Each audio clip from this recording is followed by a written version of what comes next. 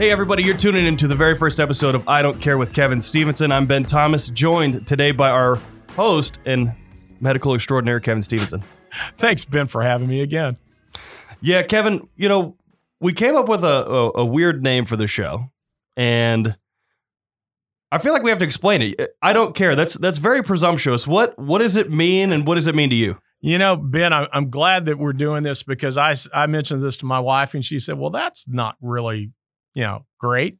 I said, well, yeah, it is because, I think it kind of sums things up because I don't care because I'm not a clinician. I've been in healthcare for 30 years, but I don't think any of our patients would ever want me to directly treat them.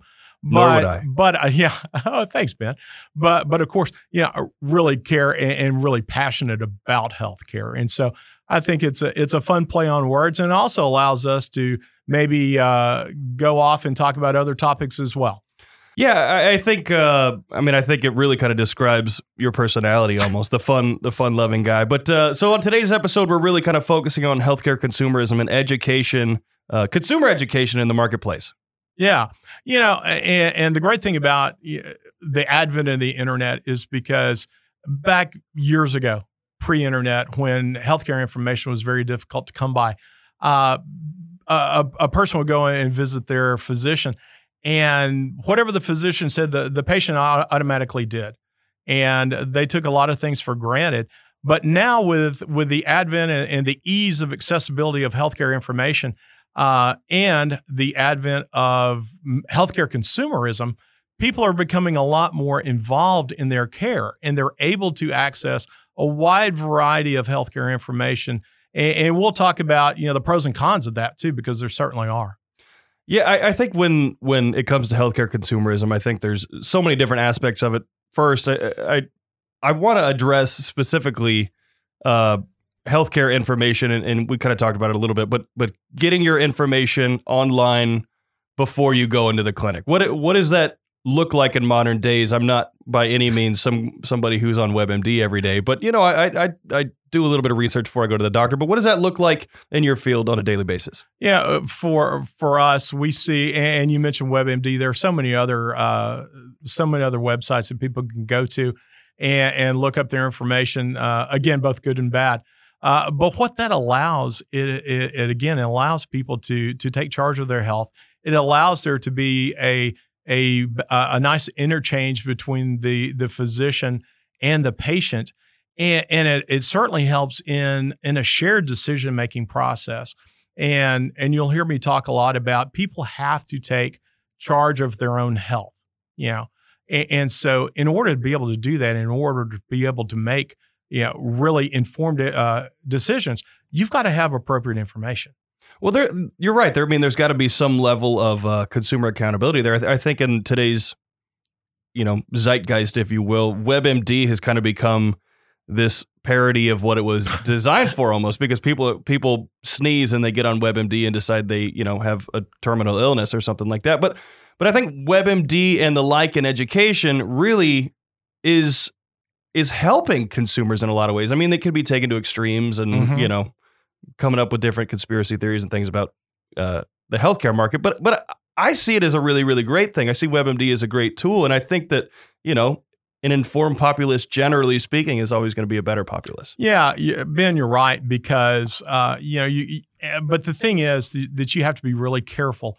Many physicians are changing their perspective on, a consumer or a patient coming in and actually having more than just a minimal knowledge of their condition. And so that's a good thing. But and also physicians are now recognizing that, healthcare consumerism does exist, good or bad.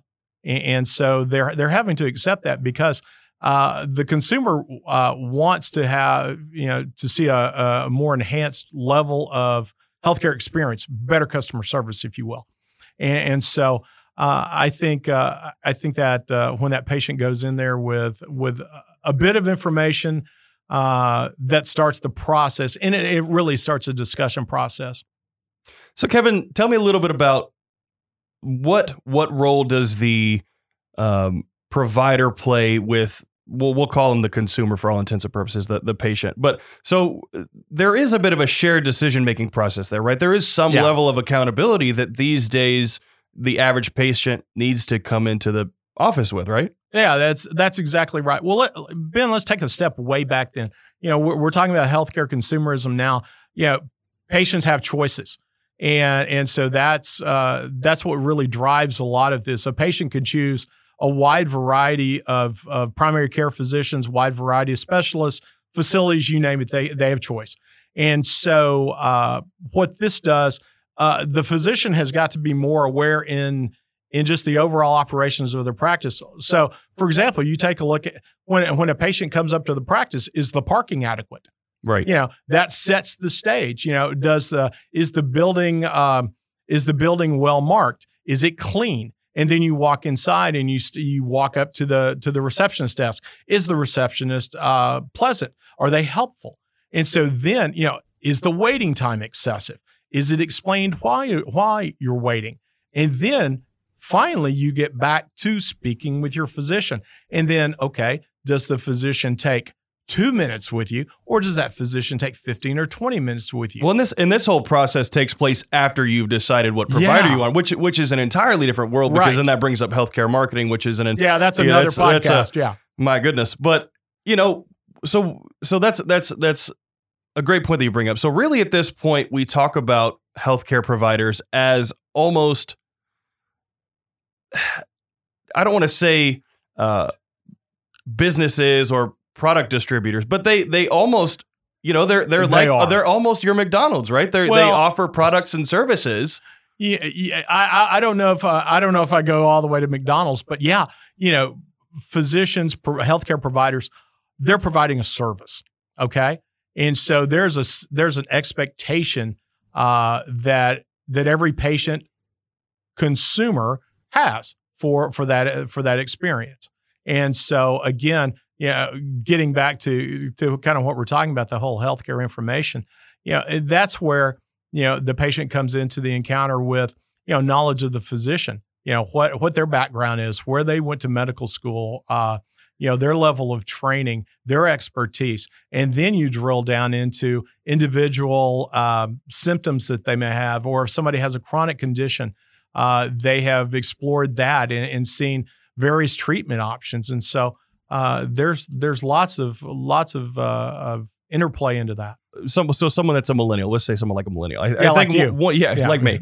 I think one of the hardest problems that people like me have is, how do I know whether I go to the Care Now, or how do I know whether I go to the ER? Can you treat a broken bone at a Care Now? Which is, in my mind, kind of the silliest question ever. But when you go on your WebMDs and you look at your research and stuff like that, and notwithstanding what providers are in your plan and things like that, but how do you think that this information is playing into like the younger generation, like myself, having to decide, do I look for a primary care physician that I might continue to go to, or is this something that I can actually just go to a Care Now and spend $30 and call it a day? Well, Ben, one of the biggest advantages of having a primary care physician that you've selected is you're going to develop a long-term relationship.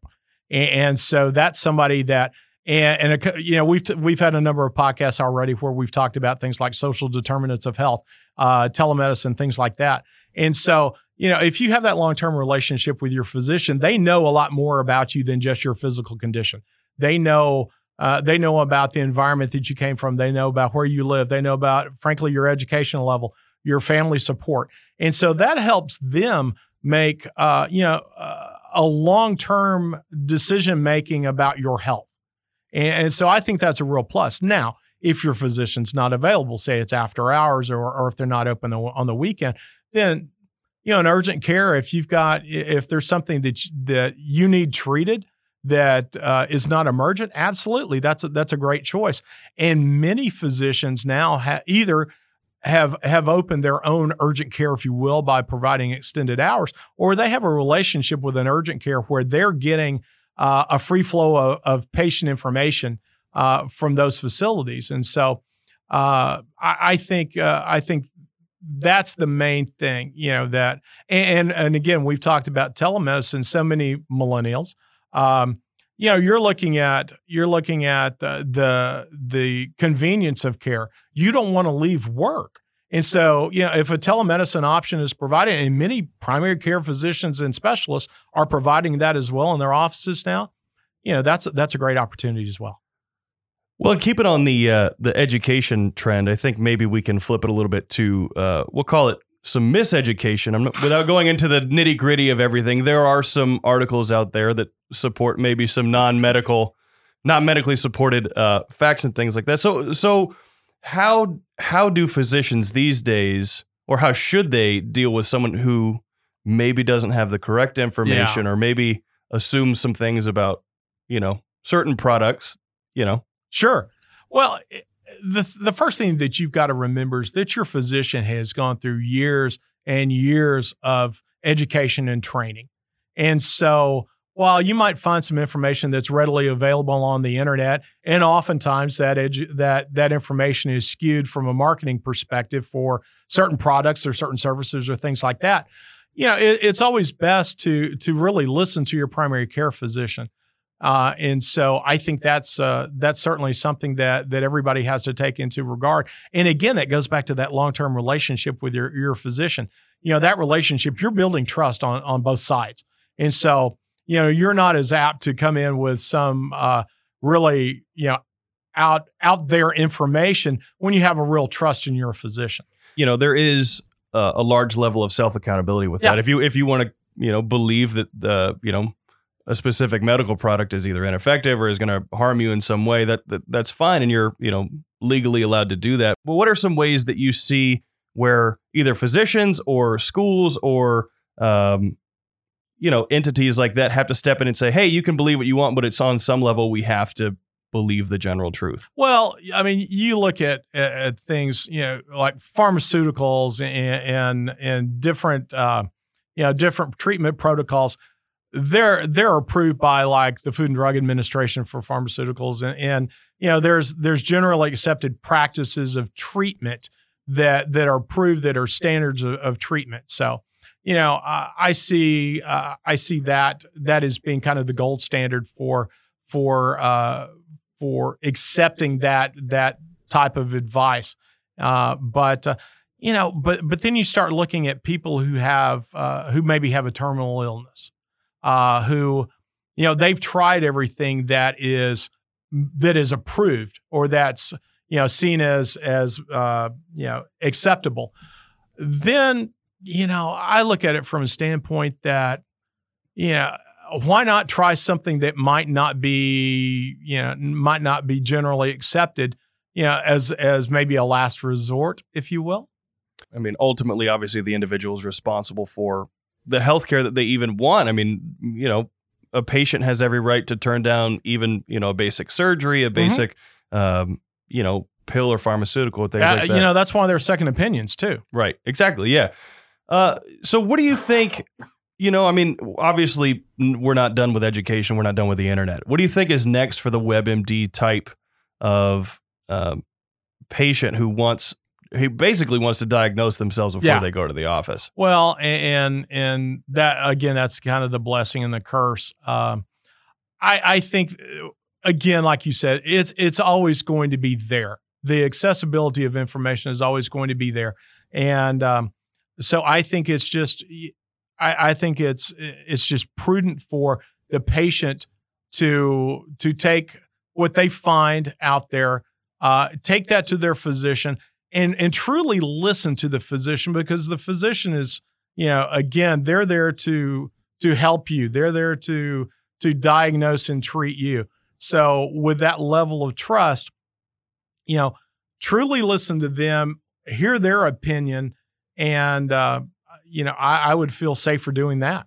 Well, it's almost like people don't have an excuse these days to either not be well informed or see a doctor with the advent of telemedicine and the advent of care nows and quick, physicians and things like that. Yeah. There's plenty of, there's an access to healthcare that, frankly, again, this is a totally another different podcast, but healthcare accessibility is certainly out there for a majority of citizens in the United States. But there's still a number of citizens that don't have access to quality healthcare. And we can talk about rural markets. We can talk about, some parts, obviously, even here in Dallas, that people don't have that full access to care. But you do have the access to information. And there are avenues always that you can take to receive care. Well, that was a heck of a tease. So, Kevin, obviously, this is our first show. We're excited about where this can go. What are some places you'd like to see it go next? What I want to do is I just want to talk about a wide variety of new topics that are coming up in healthcare. I would love to help explain. Healthcare is pretty complex.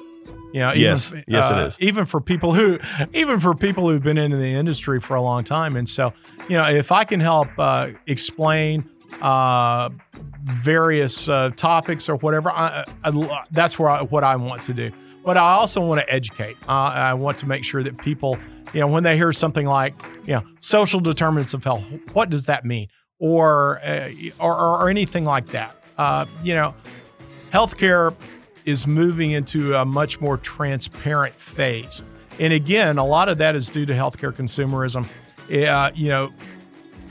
It's also led by people, really, the high deductible health plan. So people are taking accountability for the cost of their healthcare. And so they want to know what does my MRI cost, or what does my CT cost, or whatever.